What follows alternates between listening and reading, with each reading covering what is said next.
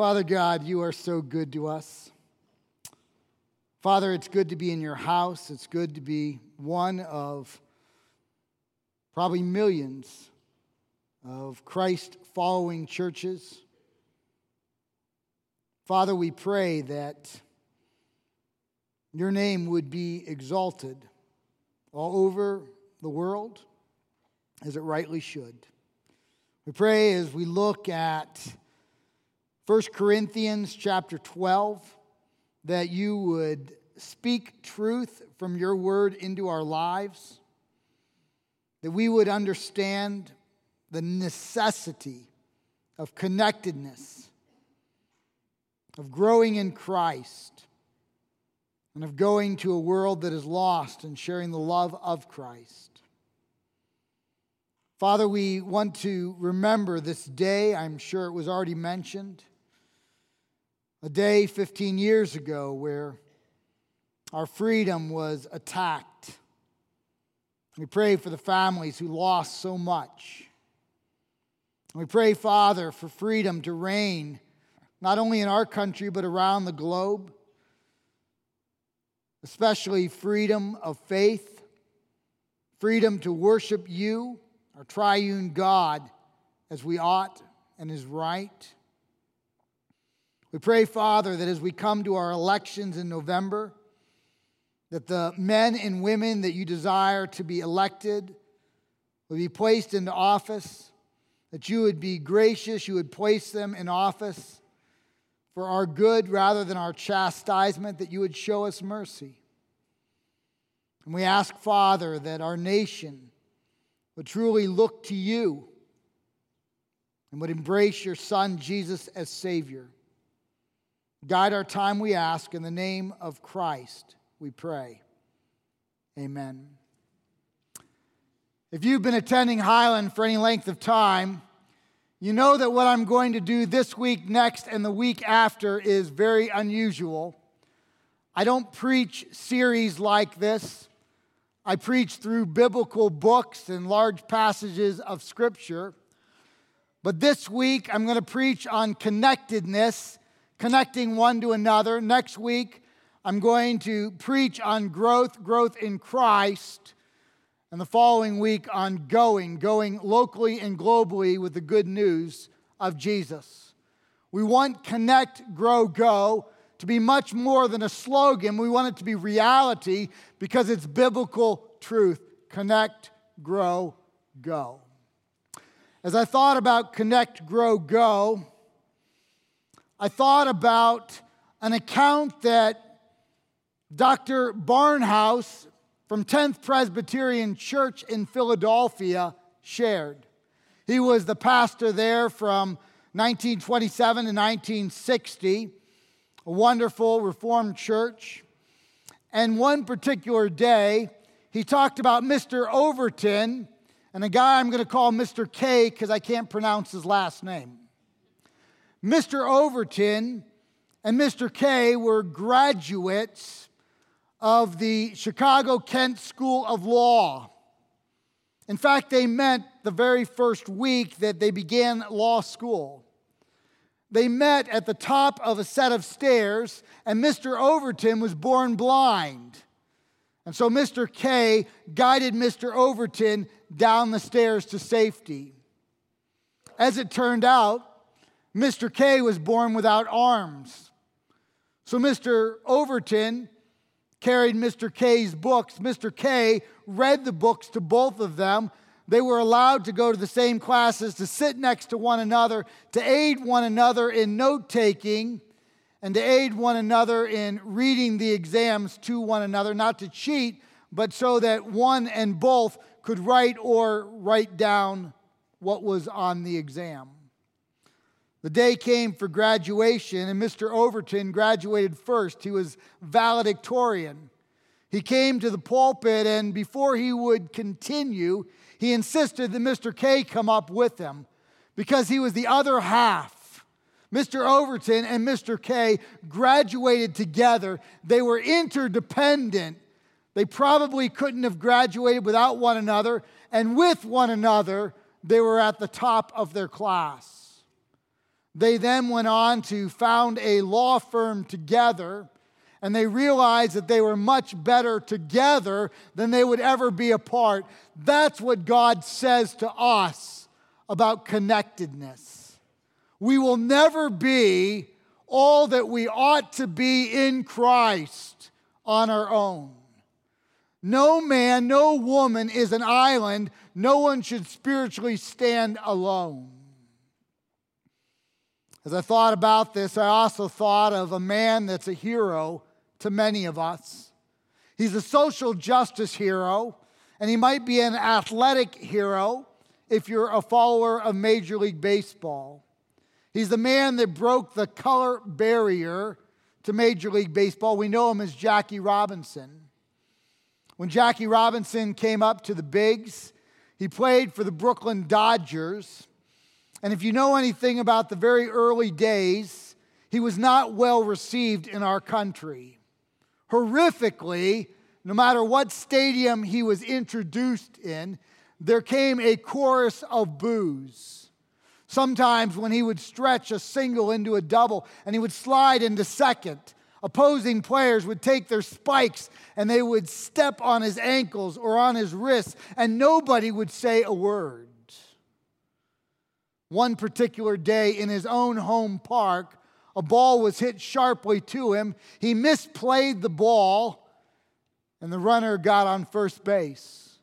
And a cascade of boos came down from his own fans upon him. And he stood at second base in humiliation, not knowing if he could go on. And Pee Wee Reese, the shortstop, stopped the game and walked over to second base and stood next to him and crossed his arms.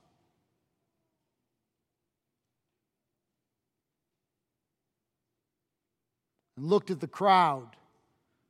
It became strangely quiet and embarrassed. And he put his arms around Jackie. And Jackie was later to say that if it had not occurred like that, he would have left the major leagues. Self-reliant, self-dependent, independent man, a world-class athlete. He learned that day what all of us need to learn, that we are spiritually dependent. We need one another. We need connection in the body of Christ.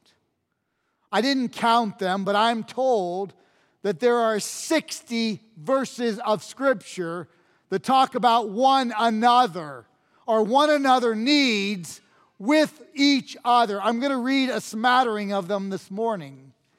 As I read these, perhaps take one of them and say, maybe this is what God wants me to apply and implement into my life in the next few weeks. Let me read them. Love one another. Love one another deeply. Encourage one another. Spur one another on towards love and good deeds. Pray for one another. Accept one another. Serve one another in love. Be devoted to one another in Christian love. Honor one another above yourself. Live in harmony with one another.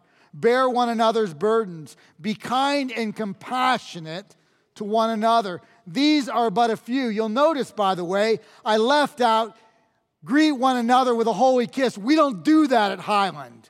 Just saying. At least I don't do that. You can greet one another, but not me. All of these one another's are necessary in the body of Christ. They're necessary to spur us on in love and good deeds. The truth of the matter is this: nobody in this room will be anywhere near what God intends for you, for me, for us to be if we think that we can do the Christian walk on our own. God created us to do life together as the body of Christ. I'm going to pick up in 1 Corinthians chapter 12. I want to read verses 12 to 26. For just as the body is one and has many members, and all the members of the body, though many, are one body, So it is with Christ. For in one Spirit we were all baptized into one body, Jews or Greeks, slaves or free, and all were made to drink of one Spirit. For the body does not consist of one member, but of many. If the foot should say, because I am not a hand, I do not belong to the body, that would not make it any less a part of the body. If the ear should say, because I am not an eye, I do not belong to the body, that would not make it any less a part of the body. If the whole body were an eye, where would be the sense of hearing? If the whole body were an ear, where would be the sense of smell? But as it is, God arranged the members in the body, each one of them as he chose. If all were a single member, where would the body be? As it is, there are many parts, yet one body. The eye cannot say to the hand, I have no need of you, nor again the head to the feet, I have no need of you. On the contrary, the parts of the body that seem to be weaker are indispensable, and on those parts of the body that we think less honorable, we bestow the greater honor, and on our unpresentable parts, they're treated with greater modesty, which our more presentable parts really do not require. But God has so composed the body, giving greater honor to the part that lacked it, that there may be no division in the body, but that the members may have the same care for one another. If one member suffers, all suffer together. If one member is honored, all rejoice together. Now I realize the next few verses are not on PowerPoint, but I'm going to read them anyway. Now you are the body of Christ, and individually members of it. And God has appointed in the church, first apostles, second prophets, third teachers, then miracles, then gifts of healing, helping administration, various kinds of tongues. Are all apostles? Are all prophets? Are all teachers? Do all work miracles? Do all possess gifts of healing? Do all speak with tongues? Do all interpret? Of course, the answer to all of that is no. But earnestly desire the higher gifts, and I will show you still a more excellent way. If you and I were working through the book of 1 Corinthians, something we did as a church back in 2005 and 2006, we would note that the word body, the Greek word soma, occurs 27 times in this book. Actually, 17 of those times are in the verses I just read, and an 18th is applied in verse 17. Over and over again, we read that we are the body of Christ. And under normal circumstances, we want our body to work in a unified fashion. Under normal circumstances, we want to be able to skip and chew gum at the same time, right? We want coordination as part of the body. Now, interestingly enough, in just 4 of Paul's letters, 1 Corinthians, Romans, Ephesians, and Colossians, and note, all 4 are written to Christian churches, the body is mentioned 33 times, but in those 33 times, that word soma is then expanded with Christu, the body of Christ. We're not just the body, we who know Jesus are the body of Christ. How does Christ minister to us? Christ loves us. Christ redeems us through faith in His Son. Christ cares for us. Christ loves us. Christ actually prays to the Father on our behalf. Christ listens to us. Christ is available to us. And we are called the body of Christ. So by implication, 33 times in only 4 books, we are to have the same mannerisms towards one another that Christ has towards us. We need to care for one another, love one another, listen to one another, pray for one another, be there for one another, be available in life, do life together, because that's what Christ does for us. We are the body of Christ. Verse 12 also says that we are one. That's the Greek word en. We are unified, and we have to ask ourselves, is this just something in the text, or is it reality in our lives? In a church this size, we have to make the effort to be one. Now, a few minutes ago, while you guys were singing, I was preaching our traditions service over in the youth room. And I said to them, out of the 5 services that make up Highland, they're the most fortunate because there's few of them, and so they actually can be a large group together. We can't do that in this service. Frankly, we can't do that in any of the other 3 services. We can do it in 1 out of 5, but the other 4, it won't work. And so we have to ask ourselves, are we making the effort? Are we putting forth the effort to be one? Are we in a connection care group? If you're not and you'd like to be, after the service you can go out to the connection point and you can talk to them. We're going to try and put together some additional connection care groups that meet maybe twice a month in people's homes, and they do life together. The connection care group that Betty Ann and I are a part of is 7 families. And we've been together for 3 or 4 years, and we share life together. You need that. I need that in my life. Maybe you need to be in a small group like a Sunday school class, some of which are too big, but some of which are small enough to do life together.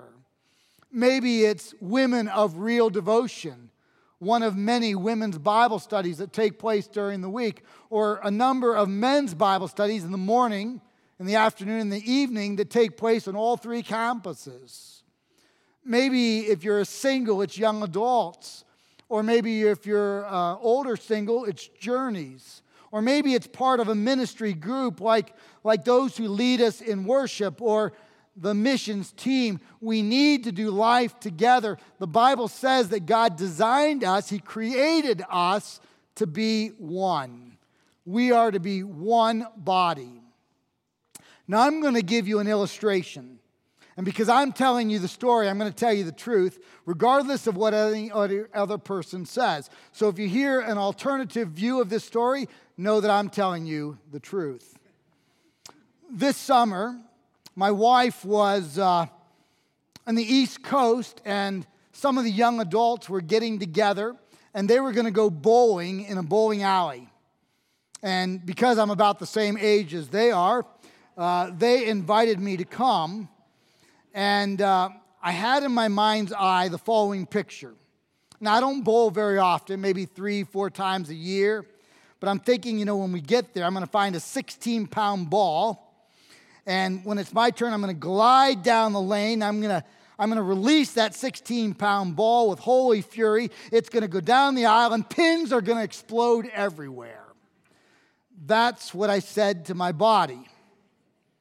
So there were about 5 lanes of us or so, I don't know how many, too many to remember. And for whatever reason, they put me first on my lane, and I happened to be in the lane that was ready first, so I'm the first person that's bowling. So I pick up a 16-pounder, decide that was 10 years ago, put it down, and got a 14-pounder. And remember, I'm telling you how the story really happened. The bowling alley was negligent. If there's a lawyer in the house, we need to talk. And when they had polished the lane, they had left a little oil on the ground. I'm certain that this is exactly what happened. And so I picked up this ball, and it's going to be 14 pounds of fury as it goes down. And I get up there, and I went, you know exactly what happened. I went and fell on the ground. Now, that's not what my mind told my body to do. We were not one. And all these singles are trying not to laugh. And by the way, they haven't invited me to a single thing since. It just ticks me off. So what happened is my mind said strike, and my legs said time to embarrass the geezer. And they did not act as one. But God wants better. He wants better in the church of Jesus Christ.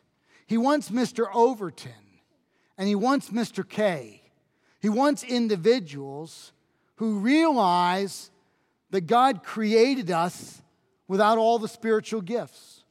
At the moment in which you and I accepted Jesus Christ as our personal Savior, at that moment, Christ redeemed us He sealed us with the Holy Spirit, guaranteeing our future inheritance.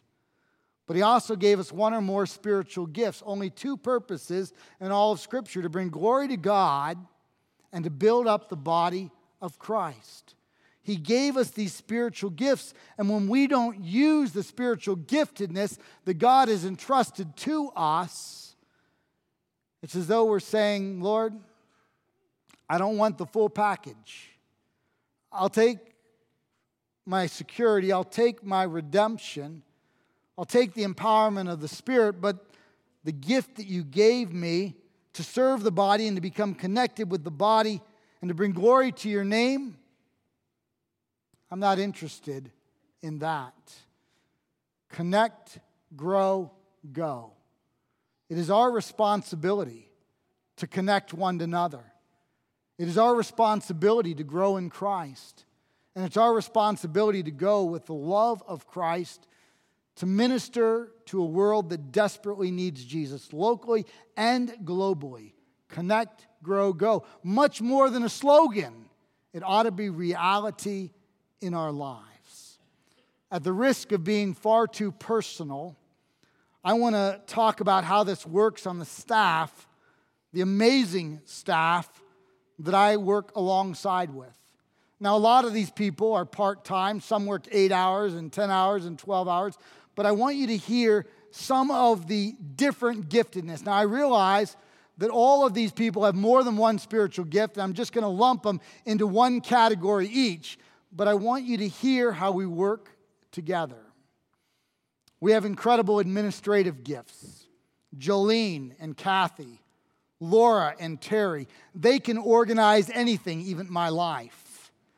We have people who are blessed with mercy and helps, and they have shepherding hearts. Linda and Trudy and Rachel and Sarah and Dan. We have team builders. These are leaders, and they're like the Pied Piper. And when they minister, people follow, and they can garner others to do the things that need to be done. Steve and Jared and Jana.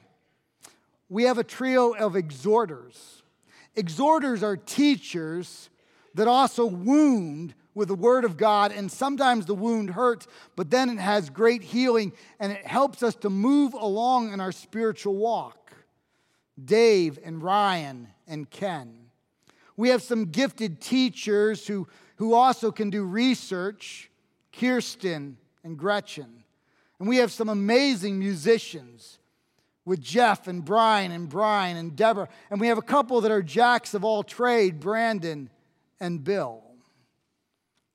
What would happen? What would happen if everyone on the staff was a great administrator, but we had no gifts of teaching? We would be the most organized church anywhere around, and we wouldn't teach the Word of God well. What would happen if everyone on staff were a great shepherd? We'd feel great about ourselves. But we need an exhorter to wound us with the Word of God when we wander spiritually and we sin. God made us to need one another. There's nobody who is a spiritual island. And one of the challenges comes when we try and do life on our own. And we think that we can do the spiritual walk on our own. And all of our social arrangements are not with believers but unbelievers, and we need a combination of both. But we don't do life with believers as well, and so we have nobody sharpening us, nobody challenging us, no one spurring us up. And Scripture says that is an incomplete picture. Connectedness, we need one another. God designed us for connect, grow, and go. Let me read verses 15 to 20 again. If the foot should say, because I'm not a hand, I don't belong to the body, that would not make it any less a part of the body. If the ear should say, because I'm not an eye, I do not belong to the body, that would not make it any less a part of the body. Do you hear that?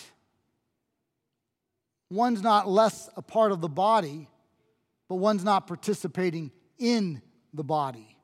One's robbing the body, but one is still part of the body. God created us to need one another. He created us for the one another phrases.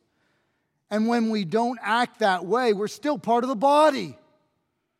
But we're not functioning as God designed, and we're robbing the body, and we're robbing ourselves.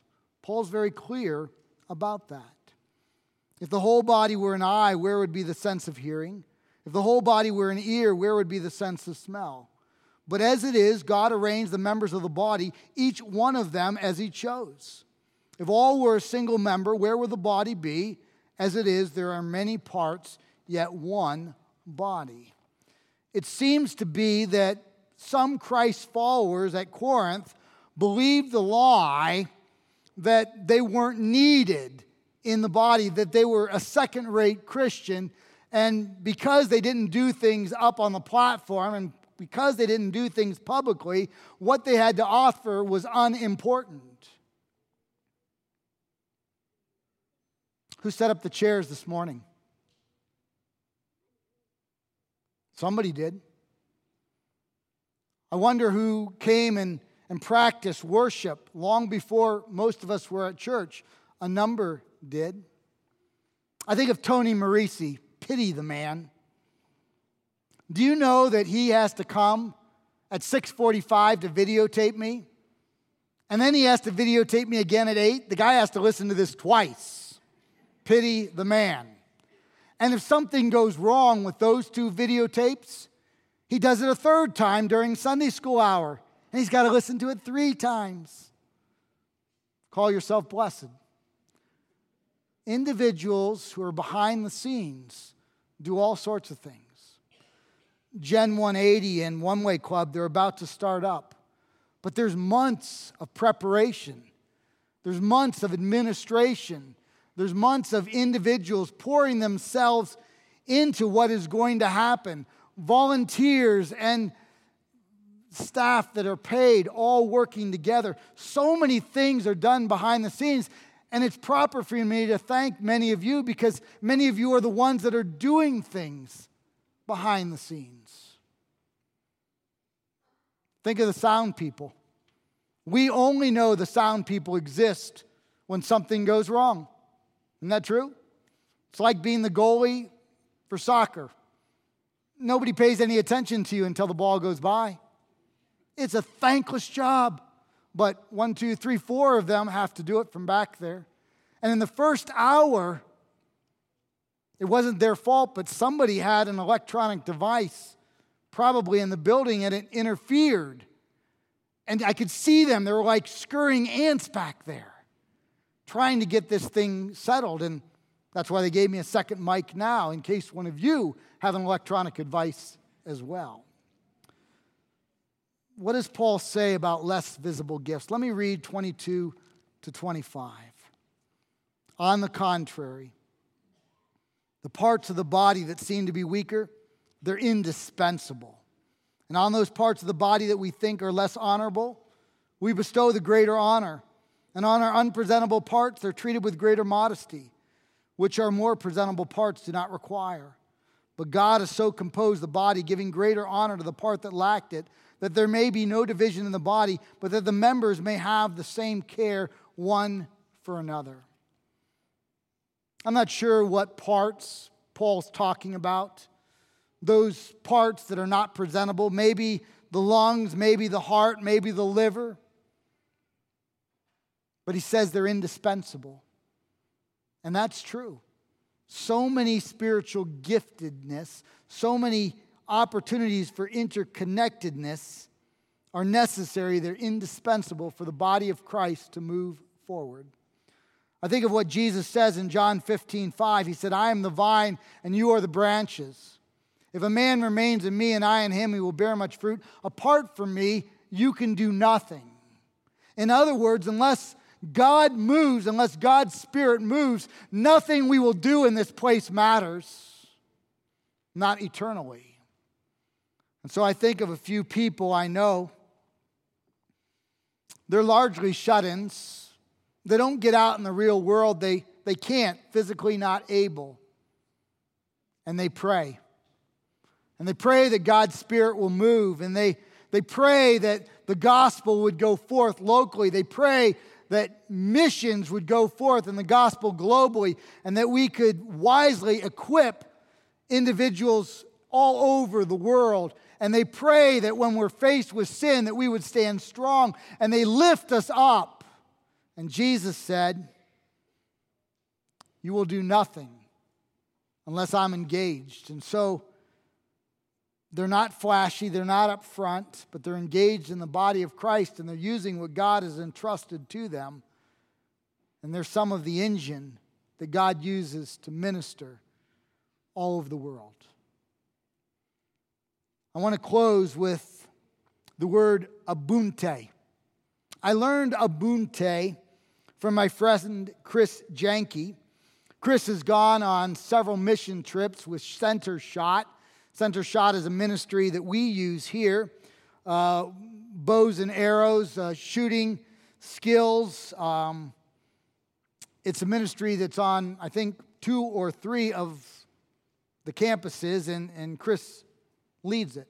And he's gone to Africa twice with Center Shot. And he came back with Ubuntu. Let me explain to you how the word is used. An anthropologist was studying an African village, and he wanted to understand what made it tick, and he thought, if I can understand what makes the kids tick, then I'm going to understand what makes the entire village tick. And so he got a basket, he filled it with candy, he went 50 yards away, put the basket against a tree, got a bunch of kids together, and in very American style, he said, I want you to line up, and he drew a line in the dirt, and he said, in a moment, I'm going to say, on your mark, get set, go. And I want you to run the 50 yards to that basket. Whoever gets there first and grabs the basket, you can have all the candy. It's all yours. And so he got them to all line up. He made sure they understood the rules. They did. He said, on your mark, get set, go. And they looked at one another, and they reached out their hands, and they took one another's hands, and they skipped the 50 yards all the way to the tree. They sat down. They passed the basket back and forth until all the kids got candy, and they enjoyed it together. And the anthropologist said, what was that all about? And the kid said, Ubuntu. And it was the Nobel Peace Laureate, former Archbishop Desmond Tutu, who is now retired, who describes Ubuntu this way. He says it's a life lived together. It's not a life of selfishness. It's a life of interconnectedness. It's a life that realizes you need one another to be all that you ought to be. That's Ubuntu. Well, that African word is the one another phrase in Scripture. It's the word and, the one in 1 Corinthians 12. It's the soma, the word body, in 1 Corinthians 12. Ubuntu, it's the connectedness. Connect one with another. Grow in Christ and go and share the love of Christ locally and globally. Not a slogan, but a biblical reality. Connect, grow, go. Let's pray. Father God, we pray as we begin a new ministry year that we would connect with one another, that we would make the effort, be vulnerable and wise to connect with others. Help us to grow in Christ and then to go and share the love of Christ with others. Connect, grow, go, Lord. We don't want to be clever. We don't want a slogan that is memorable. We want something that's biblically true. And we believe this is. And if it is, Father, work it in each of our lives for our betterment and your glory. In the name of Jesus we pray. Amen.